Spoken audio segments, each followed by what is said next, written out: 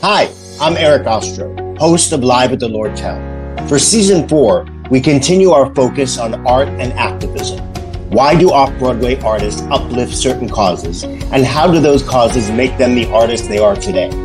And while we gather virtually, we'd like to recognize that we occupy land stolen from Indigenous people. Join us in acknowledging this history and consider our role in reconciliation, decolonization, and allyship. Hi, good evening, everybody. My name is Eric Ostro. I'm one of the hosts tonight of Live at the Lord Tell. We're very excited. We have an incredible, talented guest. But first, I want to bring on my good friend and my co-host, John Andrew Morrison. Good evening, my friend. Good evening, most wonderful, glorious Eric Ostro. And how are you? I'm good. I'm in Boston today, and I'm very excited to talk to our most scintillating, talented, glorious guest. I am too. So let's get right to it. Okay, so Grammy Award-winning and Tony-nominated actress Danielle Brooks was most recently starred on Broadway in The Piano Lesson, having previously starred on Broadway in The Color Purple. Later this year, she will star in Warner Brothers' feature film adaptation of The Color Purple. Danielle stars on the HBO Max series Peacemaker and starred as the legendary gospel singer Mahalia Jackson in Mahalia, for which she earned the Actress Award for Television from the Critics' Choice Association, celebration of Black cinema and television.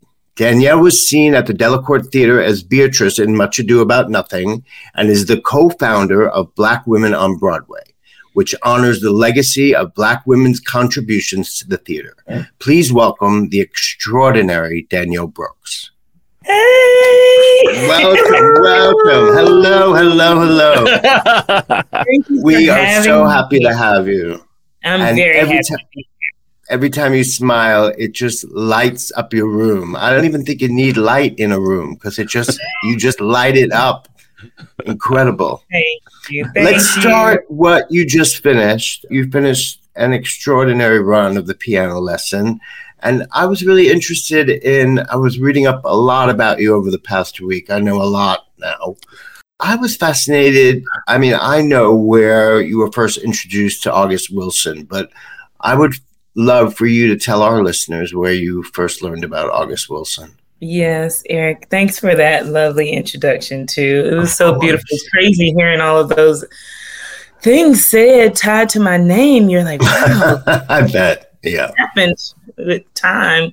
But yes, my first introduction to The Piano Lesson was when I was about 16 years old. I went to an arts high school, the Governor's School for Arts and Humanity in Greenville, South Carolina. And I went there and I was the only chocolate girl in my class. And I was taught by all white men. And they did a lovely job teaching me because they got me where I am. But it was a very different experience for me. And so much so, I stumbled across August Wilson myself. We had a library of plays and all of the kids that came before, like there was a book of monologues that they had done for their auditions for colleges. And so I looked through that book and there was a girl named Stacy Scott, chocolate girl, that was 2 years ahead of me. And she had done Raina from one of August Wilson's plays. I was like, Raina. So I read it and I was like, oh, this sounds like, I like this Black talk. Like this sounds like my cousin or my auntie. I'm like, okay, I like this. So I came across The Piano Lesson that was in the library. Thank God, whoever put that book in the library, you changed my life. Appreciate you.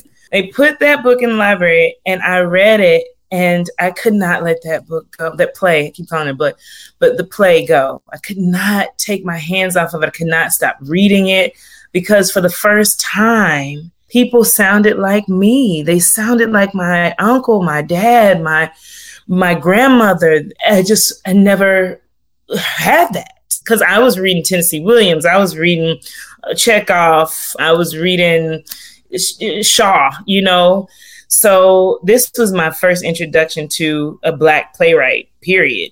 And I read it. And at the time, my grandmother had passed away. My godmother had passed away pretty young. So it was a huge hit for me as a 15-year-old, 16-year-old, like having loss for the first time, understanding what that feels like, grief, and also wanting to honor my people, my family. And so, when you know the story, it just was so intertwined for me. And so I found this monologue. You ain't taking this piano out of my house. Look at this piano. Look at it. Mama Ola polished this piano with her tears for 17 years.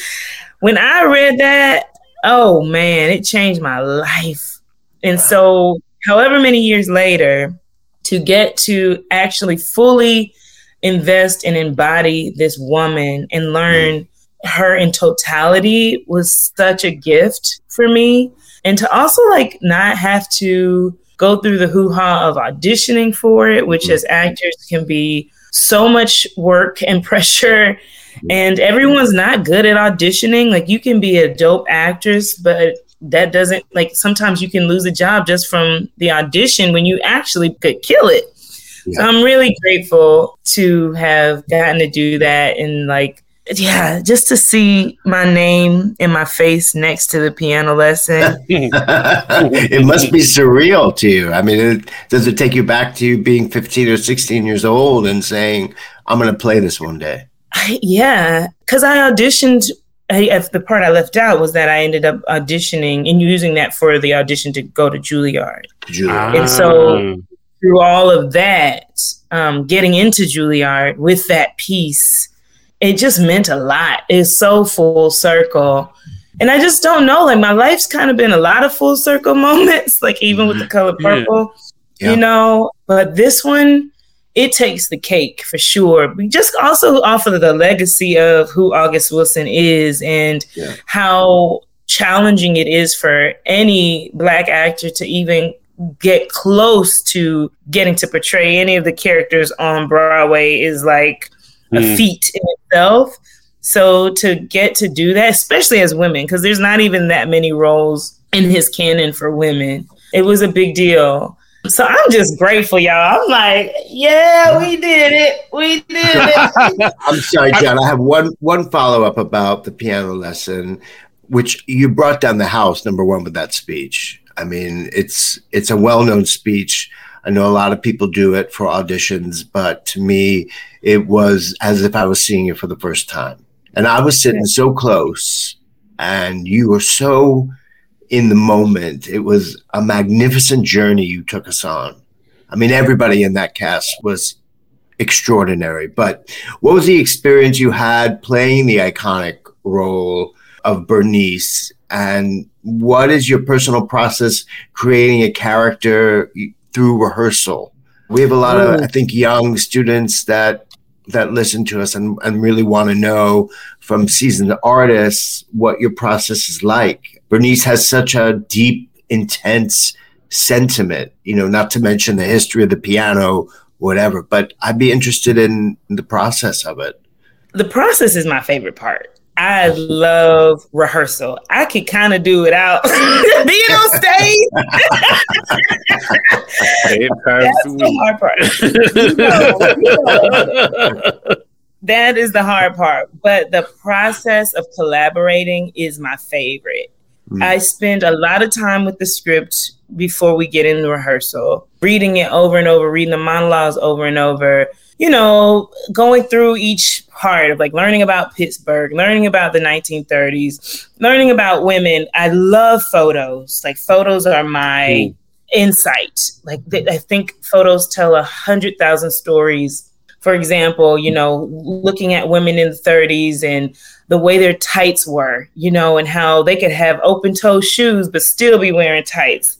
So just that tells me so much about her reserve and how modest she might be. I love images. And so I do the deep dive, as all of us actors do. But then for me, it's all about coming with the people in that room.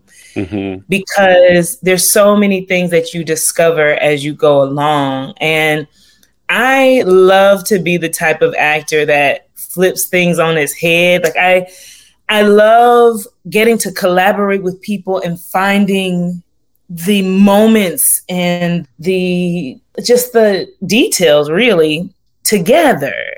So for example, working with Ray, He was my love interest in my scene partner.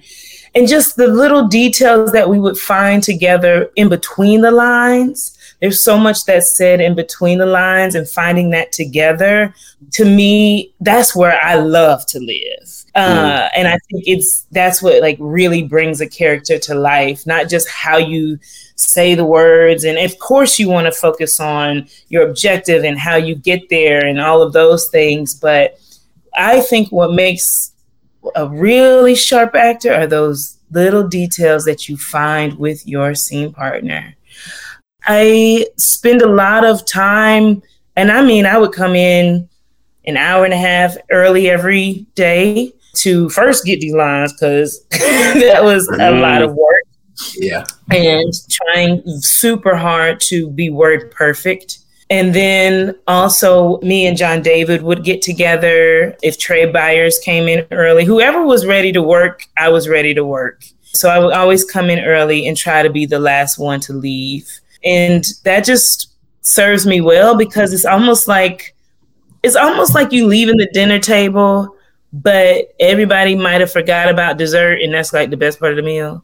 So stay a little longer, because there might be a little more to discover.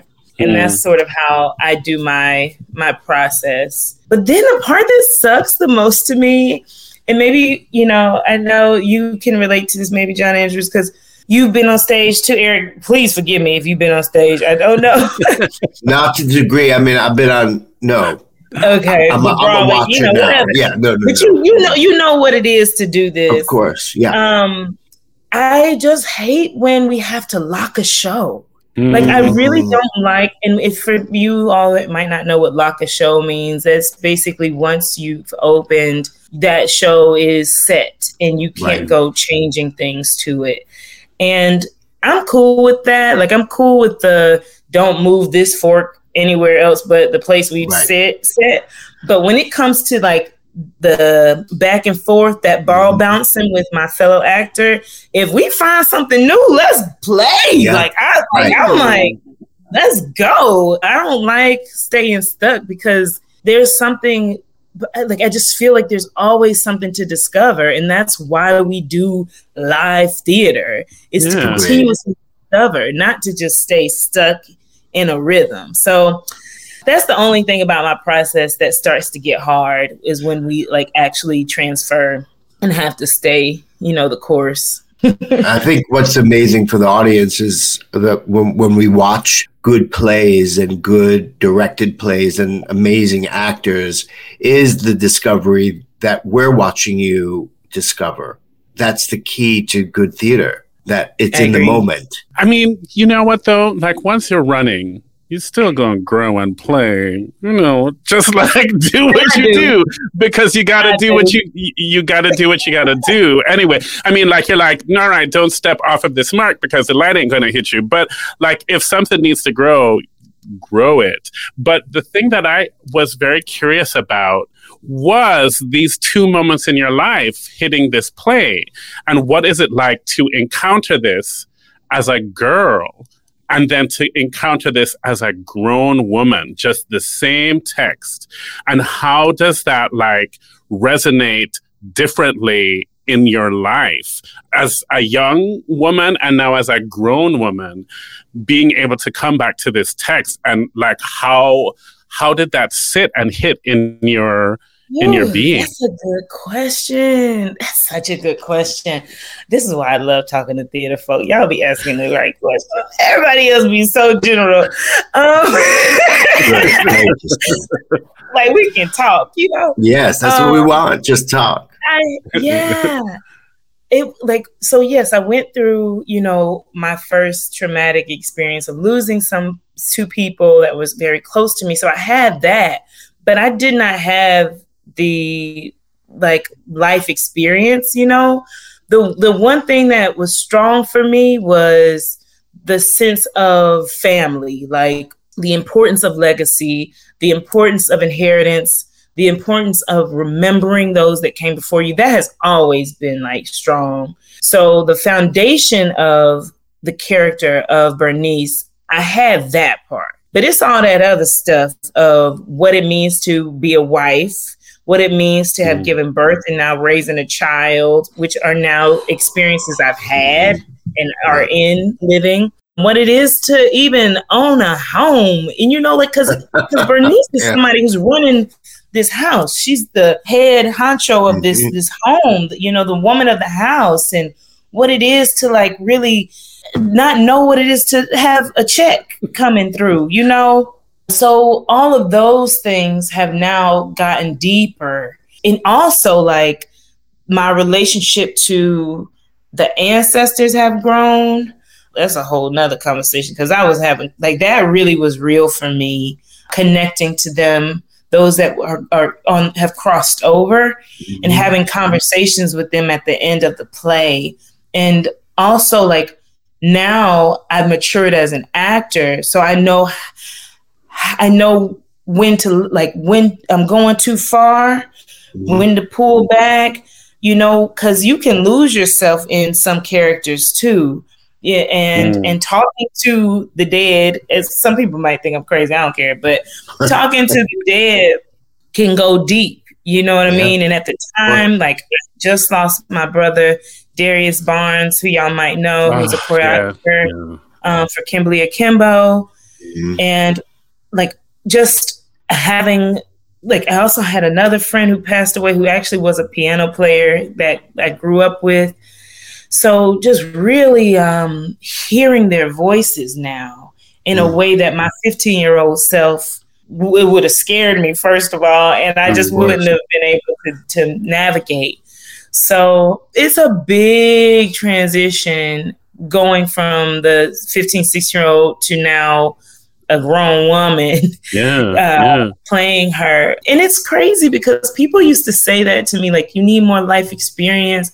I think like you're living life. So that's life experience. Like you're going through it. You know, you might not know what it means for some aspects of your character all the way yet, but that's okay, I think. But then it's a whole nother thing when you actually have gone through a lot of your character is experiencing, and the depth, you can just go deeper. That was the exciting part for me, was getting to go deeper with her. I just want to ask, how do you leave the character at home?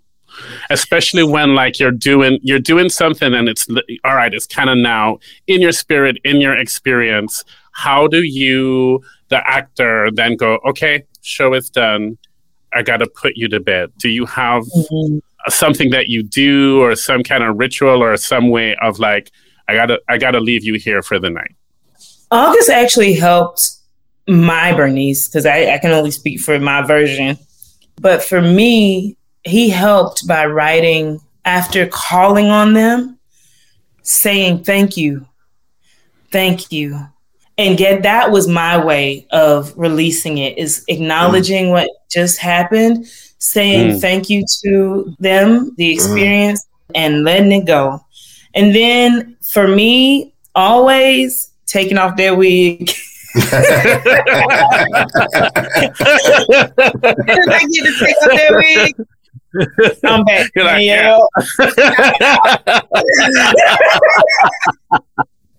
yeah, and especially you're in a Broadway theater full of ghosts, right? Like, I mean, those buildings are just haunted like nobody's business. Yeah. Oh, yeah. So, I mean, you had a baby. How old is she, 2? She's 3 now. 3. Almost 3.5. Time flies. The experience of having this baby girl, how did you change as an artist? What has she brought to you? First of all, like, I was able to shed a lot of my own insecurities. I held a lot of anxiety when I did Color Purple.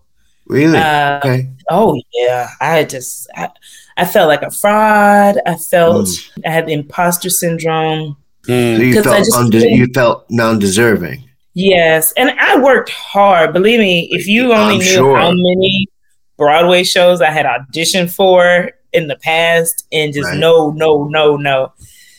So when I finally got it, and then I was nominated for the Tony, it rocked my world. I was like, I don't understand.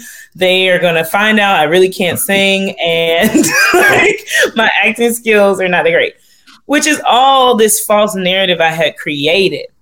But a lot of it came from feeling alone and feeling like there's all of these eyes on me. And I just had all this pressure. But the minute I was pregnant with my daughter and I stepped into Shakespeare in the Park, Much Ado About Nothing, gone. I don't know what it was.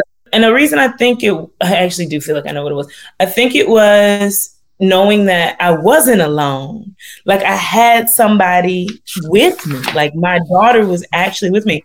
And then also because when you're pregnant, you have mommy brain. And I'm up here doing Shakespeare. I was just like, if anything goes wrong, I'm just gonna blame it on being to be like, you got mommy, you got pregnant mind, I got pregnant head.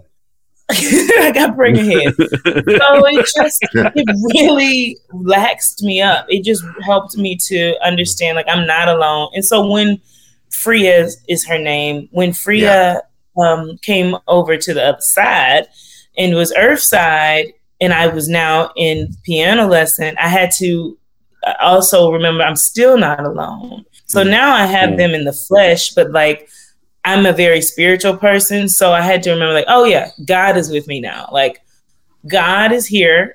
I'm not alone. We're going to rock this thing out and we're going to do what we have to do. It's not the end of the world if this thing crumbles, because there's going to be some gold at the end of the tunnel. It has to be. So it really loosened me up having my daughter. It just really also reminded me like why I'm doing it. The purpose changed, you know, it wasn't all about me anymore.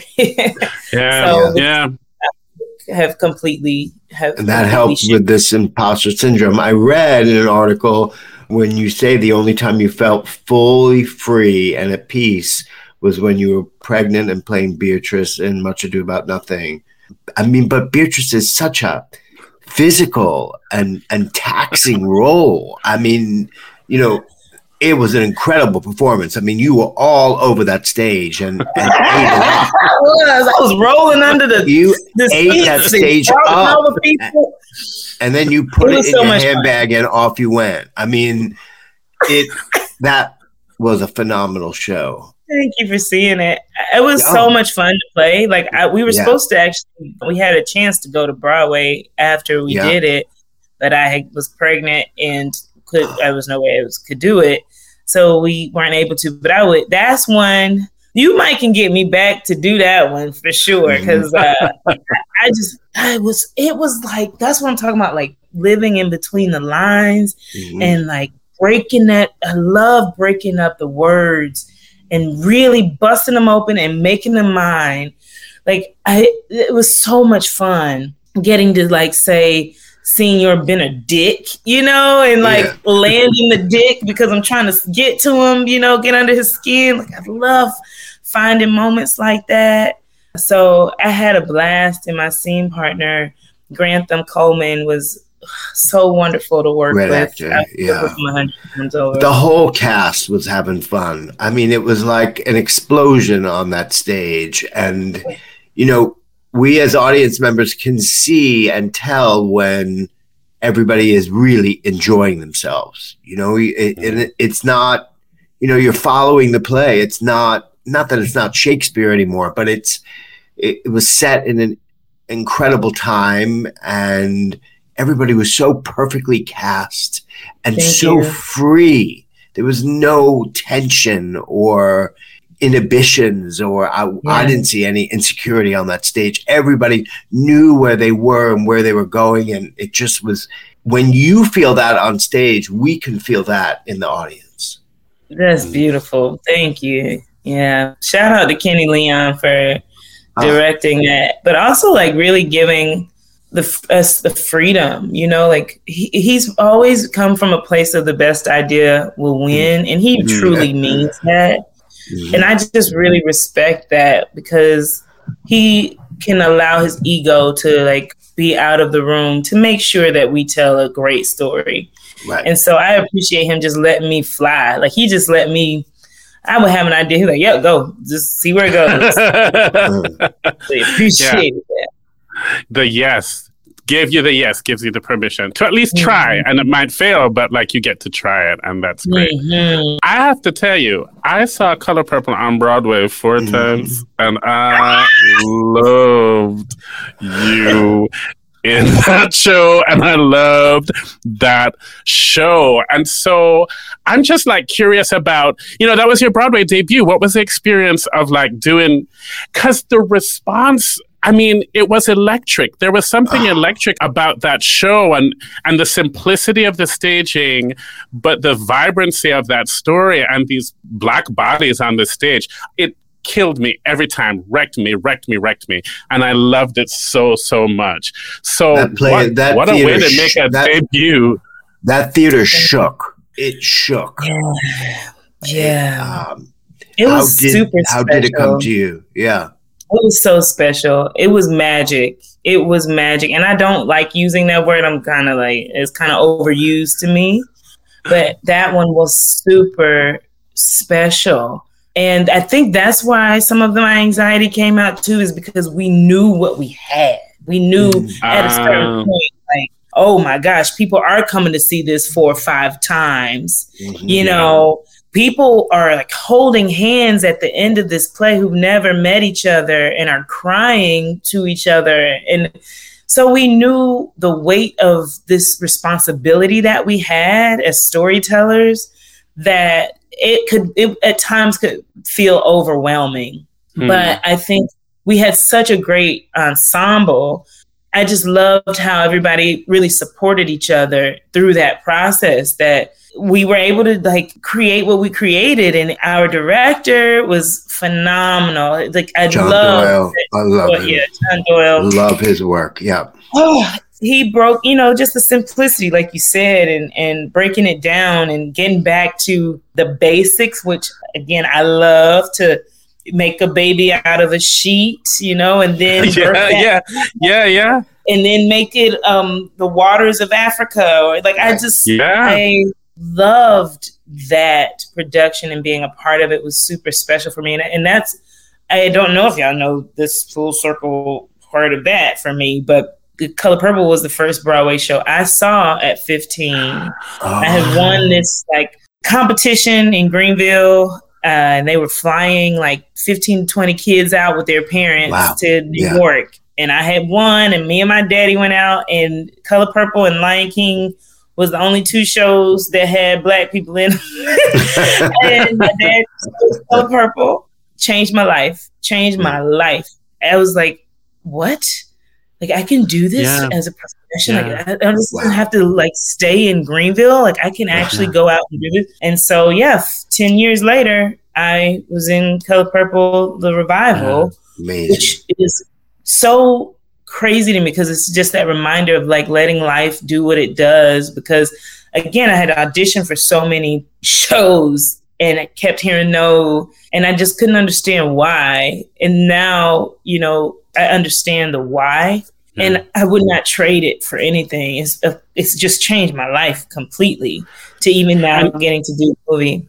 And you understand now that you being on that stage, there's some Black girl who's seeing you and going 100%.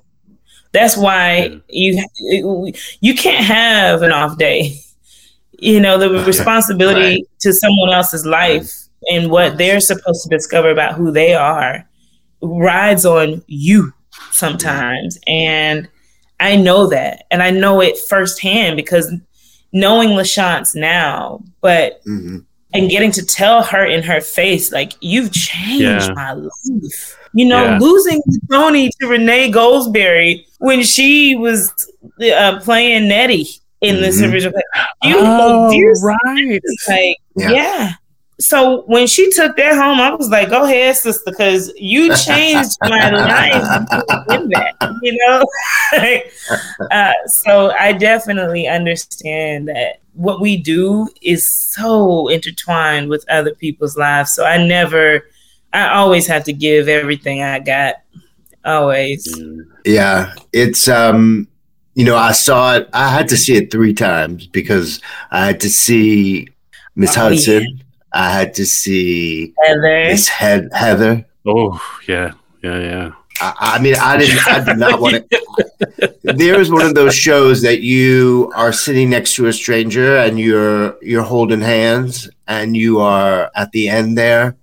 And then I went back and I saw Jennifer Holliday. The excitement on that stage, the shininess, and the audience, even though there was a lot of talking back, it worked. It just seemed to work. And we had the opportunity to interview John Doyle probably a couple of years after the show, and he said that was one of the favorite jobs he ever did in his life because the pieces just came together so beautifully. What changed when you went in for your audition for The Color Purple? I know that you had been out of Juilliard for a little while and you were getting a lot of rejections. What changed when you walked into that room? So, taking it back. Okay, good. So I had auditioned for a lot of off-Broadway, kept getting a lot of callbacks after callbacks. I'll never forget auditioning for Rent off-Broadway. And Billy Porter was associate directing. And we were in the auditions and they're teaching us the dance stuff. And I'm not the best dancer. I can dance, but I can't remember choreography like that. So I knew what my weakness was, but I always played against it. So they got us doing all this doop stuff. And I remember after we did the number, I popped in a split because I was like, y'all gonna see me. Y'all gonna take me to the next level. I'll never forget Billy Porter going, now that's how you get a call back. Yeah.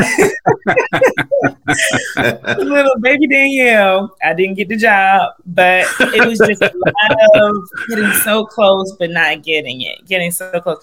So crazy enough, a lot of people don't know this, but it's that time where, you can share stuff because it's been some time.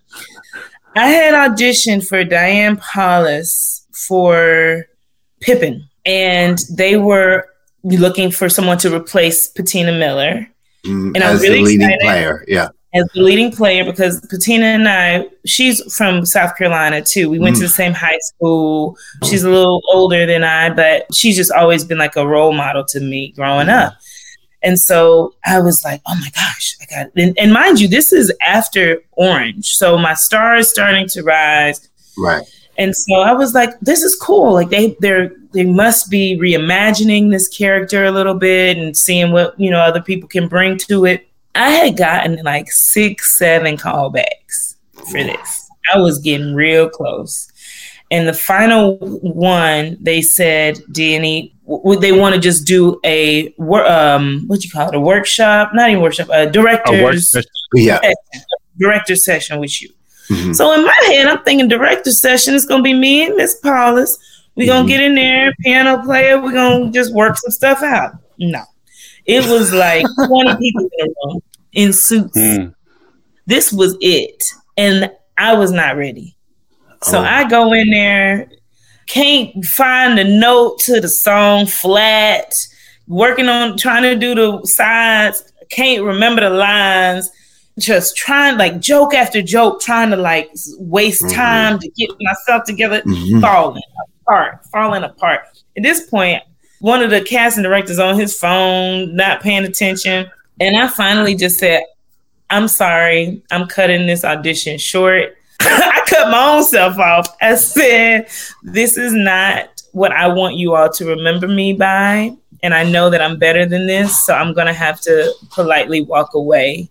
And they were so sweet about it. I mean, I was a hot mess. I was a wreck. I was very sad because, this is such a huge opportunity. I just didn't make the mark and couldn't pull through. And they were lovely. Like Diane ended up writing me a lovely letter. Telsey ended up reaching out because they believed in me, but it just wasn't working. Right. And so immediately after that, I went straight into private dance lessons. I was paying a girl $50 to help me get a pot de beret, sachet pot de beret. Yeah. Mm-hmm. And I went into singing lessons. And I was just like, I need to prepare. Just because I finished Juilliard does not mean that I have everything set. You got to keep going, right? To keep working on your skills. Mm-hmm. So that's what I did. And from there on, the next audition I got was Color Purple. And I was ready. My mind was ready. Yeah. I could move whatever you needed me to do. My mental was like ready for this. And so, I went in. It was between me and two other women that I have much respect for in this industry. And I ended up taking it home. Thank you, Jesus. Fabulous. I love that when you were in the Pippin audition and you stopped yourself and you said, I'm better than this. I can't, I'm not giving it to you today because I'm not ready. Mm-hmm. That takes guts. Yeah. Because I think a lot of people just would have gone through the motions. But what you did was you knew that it just wasn't working. Yeah. Mm-hmm. And it's that weird thing of like, you cannot get to this point where you're like, oh, if it's for me, it is for me. And there's also something about the readiness, the being ready to show up for the opportunity that I love in that story.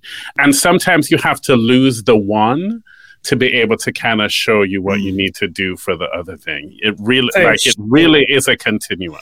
God couldn't have written the story any better. The fact that I learned all of the lessons from that one experience, but also gained so much from actually getting to step into this for my first time. Because if I would have got Pippin, it closed, I'll never forget, it closed like first week of January. And so I would have been in it for 2 months. I would have thought, oh my gosh, I'm the reason it closed. There just would have been no, there would have been no gain in it. But with this, I get to talk about it, Color Purple being my first show I saw, and now getting to be in it, getting to have the connection with Miss Oprah, now getting to do the movie. That would have not happened if I would have taken that path that I thought I should have taken. Yeah. Well, you mentioned it, so let's talk about the movie.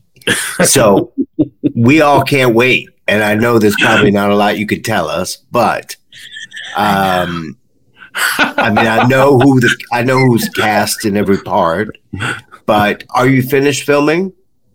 Oh, yes, we are finished filming. I can tell you that much. I can tell you that this one's definitely one for the books. Ooh. It is going to be so good. And I mean that, because I would be talking about it a lot differently if I didn't feel that way. But what our director, Blitz, has brought to this, and the cast, Coleman Domingo, we have so many theater in this, Corey Hawkins, myself, Fantasia. I'm sure I'm missing somebody who's done theater too. Even Taraji P. Henson is a theater girl. She hasn't done Broadway, but is done theater. So it's just something special. I can't wait to see Taraji. And they put the money behind it. And the storytelling is just so good. And I can't wait till the holidays. I know it's coming out around the holidays. I don't really know which one. I don't know. I don't know what they're doing, but I know that it's coming this year. And I'm excited for everyone to see it. What's your Oprah experience like? I know you don't like to say the word magical, but what's just the energy like? I mean, I could only, in my head, we are the best of friends, and I'm at her Montesino house, and we're sitting outside in those chairs, drinking some of her favorite tea, and we, talk for hours a day. Maybe Ellen comes over from next door. I just, that's my daydreaming. But what is your experience with this goddess? I'm still daydreaming with you. I'm still on a hike I want to go in Hawaii. No, it's been really great. You know, the first time when I stepped in the cover on Broadway, I wasn't able to truly form a bond with her. And, you know, I think some of it has to do with me because I don't ever want to feel pressed or like I want something from someone. So I kind of kept my distance a lot. And, you know, if God brings us together, cool. And then during that time, we weren't really close at all. So when she called to give me the job personally, it meant a lot because the one thing I felt like I never got to say to her was thank you. I never really got to say thank you for choosing me to do this part that you originated. And I was able to tell her that. And then I was able to ask her, you know, questions. We got on the phone and I was asking her questions. She was telling me all these amazing stories about her experience in doing the movie 30 years ago. Mm-hmm. And then, like, you know, we start talking more and she's dropping me voice memos. And I'm like,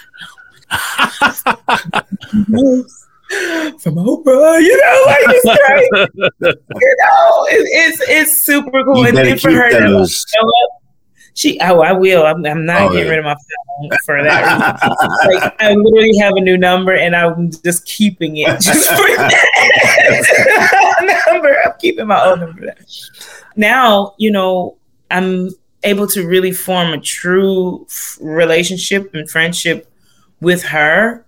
And we have this bond that a lot of people don't get to have. You know, I think of, what's that girl's name? Ariana DeBose a lot. Mm-hmm. And I think about her relationship to the woman who played Laura. With Rita Moreno. Yeah. Rita Moreno. Yeah. Yes. And how rare that is that you get to connect with the person who originated something that special. So I feel like the luckiest girl in the world, you know, and I'm grateful to have come to this path without forcing anything, without ego, without being a diva, just naturally letting life happen the way it's supposed to be.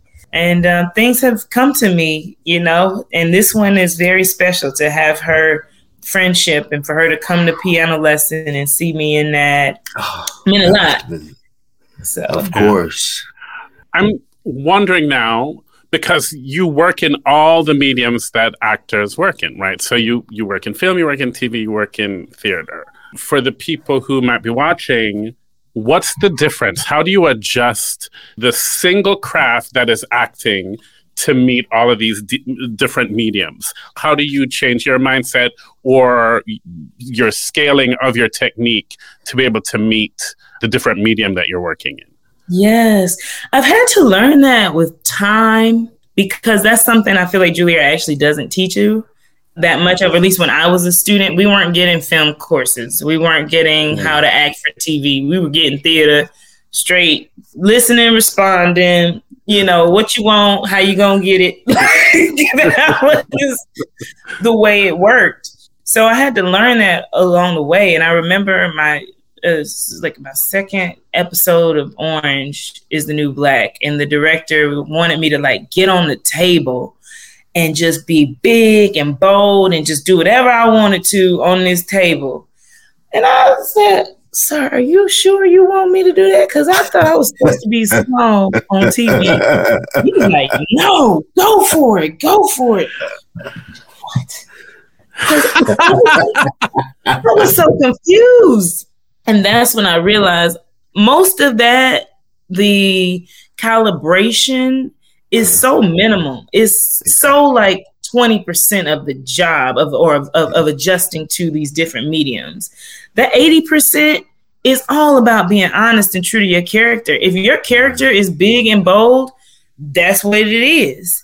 You know, whether that's TV, film, or theater. And that's the same across the board. Like you can have somebody, I always think of Leslie Odom Jr. when he was in Hamilton and just how small his choices was. Yeah. You know, he didn't have to do, yes, he had his big numbers, but with his choice in character was very small movements. Yeah. So that part that's always that's the 80% to me. But then the 20% is like, okay, the camera's closer. So you doing so much with your face is not going to be the thing to do unless that's right. You know, and then I realized that in theater too, like I would go all the way to the top seat right before some of the shows. And I was like, they can't see my face for nothing. So I realized there has to be moments that I scale it up so that they can really feel what I'm doing, even if you can't physically see my facial expressions. So it's all been, you know, a lot of learning throughout the years. But my biggest thing is, as long as you're honest and true, that's all you really need. Everything else can be taught, you know, how to step on a mark. How to get your mark and all that stuff. Yeah, that stuff can be taught. But the 80% is the most important. And that's just staying true to who your character is. Yeah. Well, speaking of tasty, what is that overnight experience? I mean, Tasty was your first, you know, whoa, there she goes. She's out. But you go from kind of obscurity to walking down the street and everybody knows, screaming at you probably, Tasty, Tasty. I mean, it was scary. Yeah. What's that like? In the course of 13 hours, my life had changed. I was 13 hours famous. Wow. That's all. It's 13 episodes, 13 hours. I remember it like yesterday of just the numbers on Instagram growing and taking the subway and like groups of 8, you know, teenage girls hollering, "That's Tasty!" And I still got 5 more stops to go. You know, getting on the bus or even being in a car and somebody like coming up to the car at a stop light and kissing my cheek because my window was down. Like, I remember these moments. I remember especially Pride. When we would go to Pride events during that time, it was like we was the Jackson 5. Like, we was New Direction. Is that the group's name? New Direction? Yeah. We was whatever big group, we was there. Like, we had to have security. It was insane. So to the point, like, my therapy sessions became about that. Like, how do I navigate? Which was actually really great because the show had so many women of different levels in their career. So you had like the newbies, myself at the time, Samira, Uzo, Aduba, Adrian Moore. Right. We're all the new ones. But then you have like Natasha Lyonne, Laura Prepon, Kate McGrew. They've done this for a while. Taryn Manning. They were able to school us on what a manager was, what a business manager did, you know. And then it was tough because Netflix was so new. Right. So when you're thrown into fame, but ain't got no money. So now, all of a sudden we supposed to look like something at this event and roll up in a car, but we ain't got no car money. We ain't got no new clothes money either. So you're jumping on the subway and pulling something from your closet. I remember Natasha Lyonne took me and Samira Wiley to a concert. It was Eminem concert. Everybody was there, like Busta Rhymes, all these big rappers. And they gave me and Samira a badge that said celebrity. And we were like, oh my God. What's going on? What is happening? And I kid you not, this celebrity took the picture at the Step and Repeat with black leggings on and a hole in her leggings. Trying to be cool, like. Yeah. But you had a big ass hole in your pants. Oh yes. Started from the bottom, now we here for real. Oh my gosh. Yeah. So you know, I just want to ask, because the time is coming up, and one of my favorite things is a home and garden TV show, and your renovation show on Netflix blew my mind. So we need to talk about that. And then also Peacemaker, John Cena kind of fine. And I really enjoyed that superhero series. So can you talk about both of those things? That's crazy. We also, before we leave, we got to talk about Black women on Broadway. So Right. Sorry. Give us a couple of things on Cena and yes, John Cena. Yes, the hardest part for me was like, dang, his muscles are so big. Like his fingers are big. Do you feel me? Like his knuckles, that's how much muscle he has. It's crazy. That's my dream too with Oprah. He's sitting next to me. So. Yeah, it was great. I love Peacemaker because I was able to really. Oh, thanks. To just open the box up a lot for women that look like me, and we can be in DC and Marvel too. Yeah, you know, we can absolutely be running around just alongside a John Cena. That was really special to me. So I'm really grateful to James Gunn for bringing me along for that ride, and we're still going. When we going, I don't know, but we're going. But yeah, and then with the renovation show on Netflix. Oof. That was really special, getting to just change people's lives that are really deserving of in that. In one day. I know. It's crazy. It is crazy. Like the team is a team of like over 200 people. It was a lot of fun to host. And also just like not have a script to just kind of do my own thing. You were just kind of improvising, right?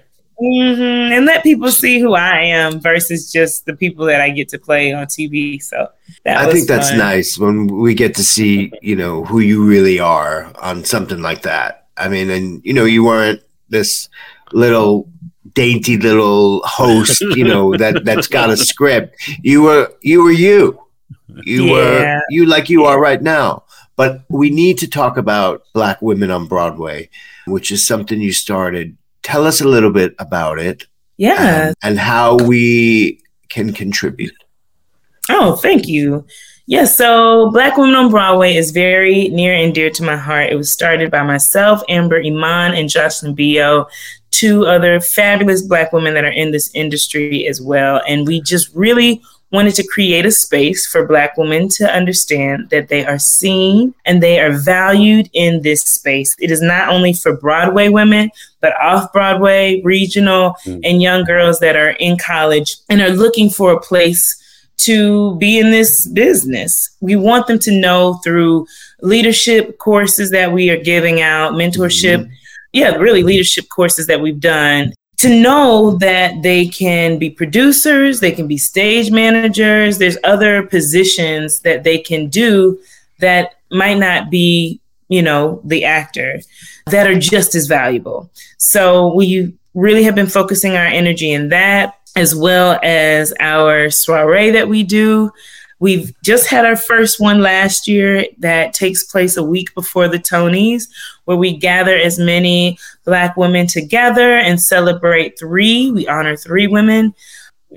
Just want everyone to know that they are seen. There's a place for us. We love the Tonys. Hope to get one day. But we also want to know that, let Black women know that we see you and we can acknowledge each other's accomplishments just as much as we would like that from other people. We can do that first for each other. So, and if you want to check more out about it, it is blackwomenonbroadway.com. What can people do to be involved with your organization? Yes, you can hit us up on the website. There's a page on there to contact us if you'd like to be involved. We do our celebration every year, which we're hosting this year in June. So we're looking for volunteers. We're looking for people that are willing to give finances as well. It's tax deductible. We don't make a dime off of this. And there's only three of us grassrooting this thing. So please help us out if you can. $1, $25, 25 cents. It don't matter. But we really want about 100,000 if you help us out. Yeah, of course.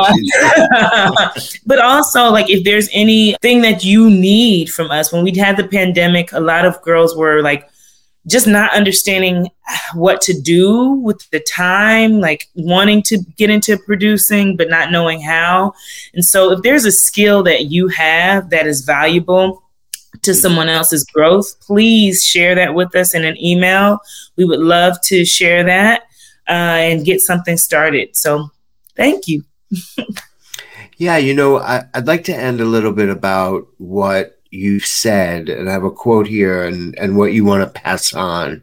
I think about how I want your daughter, how I want her to live, speaking of your daughter, and I have to be that example for her. So I'm sitting here beating myself up every day, and she sees that, and that's not the example I want her to see.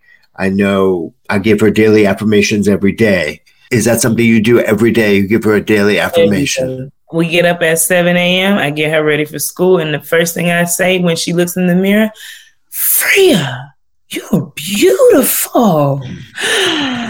Look at your hair. Freya, look at your cheeks, your skin. Every morning she gets affirmations from her mama. Wow. That is it. That. That's what Could I you call me in the morning and give me a few? I could use just a couple mornings. It doesn't have to be all, but maybe once a week. I got you. Oh my God. Danielle Brooks, You're awesome. This has been an incredible honor. John, Andrew, and I are both huge fans. We think you're extraordinarily talented. What you give back to us and the world, we're very grateful for. So we thank you. Thank you. And I thank you all for having me, for, taking the call and doing this podcast is very important to our community. It's super important for those that are coming up. I just really thank you all for doing and creating a space for us to talk about what we do in the craft and how much we love it, because I know growing up, I was obsessed with watching as much as I could about certain artists that I love. So I really just appreciate you allowing the space for us to share. So, well, thank you. You're awesome. Thank you. I'll talk to you tomorrow morning at 7. I got you. Call me now. And that's our show. In 2 weeks, on April 3rd at 7 p.m., Joy and I will interview the legendary Jerry Zaks, who has directed 26 Broadway shows. He has received 4 Tony Awards and been nominated 8 times. Jerry has also directed 17 off-Broadway productions, including the original productions of Assassins, Sister Mary Ignatius, Baby with the Bathwater, and The Marriage of Bet and Boo. He received the SDC's George Abbott Award for Lifetime Achievement in the Theater, and it is a 2013 inductee to the Theater Hall of Fame. I'm looking forward to this interview. Please, everyone, go see a show. Broadway and off-Broadway is open. Go see a show. Be safe. And we love you. Thank you for coming out. Thank you, Danielle. We love you. Good night. This podcast is brought to you by the Lucille Lortel Theater. Live at the Lortel is produced by George Forbes, executive producer yours truly, and associate producer Jeffrey Schubart. Press is provided by Sin Gogolak, Gogo Public Relations. And special thanks to Nancy Hurwitz, Alana Canty Samuel, Mara Levinus, Carla Liriano, and Ellen Chan. Live at the Lortel sound engineer and mixer is Brian Falk at Abacus Entertainment. Thank you so much for listening.